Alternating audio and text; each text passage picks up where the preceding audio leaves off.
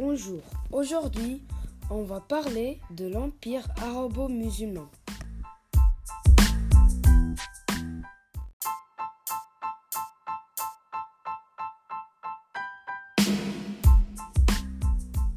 Dans l'année 630, Mohammed a conquéri la Mecque avec l'aide de 10 000 hommes pour détruire les idoles qui représentent des symboles du polythéisme pour imposer l'islam.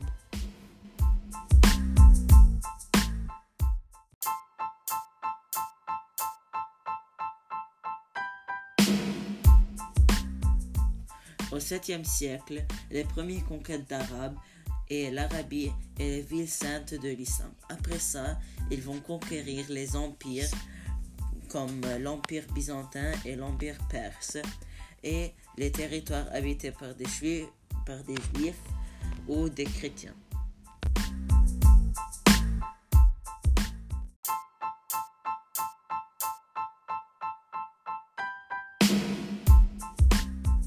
Le général Amr, compagnon de Mohammed, est envoyé par le calife Omar de l'année 634 à l'année 644 pour conquérir l'Alexandrie.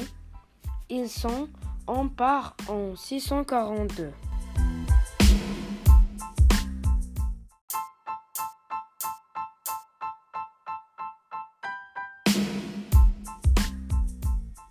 La bataille d'Al-Qadisiyah en 636 est remportée par l'arabo-musulman composé de 30 000 cavaliers face aux 120 000 soldats de l'Empire perse.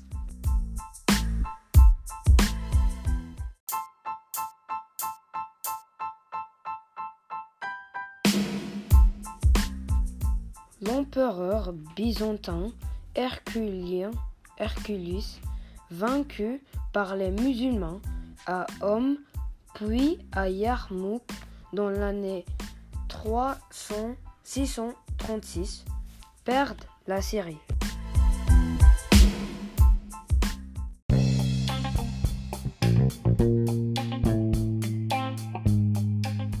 On vous remercie beaucoup pour votre attention.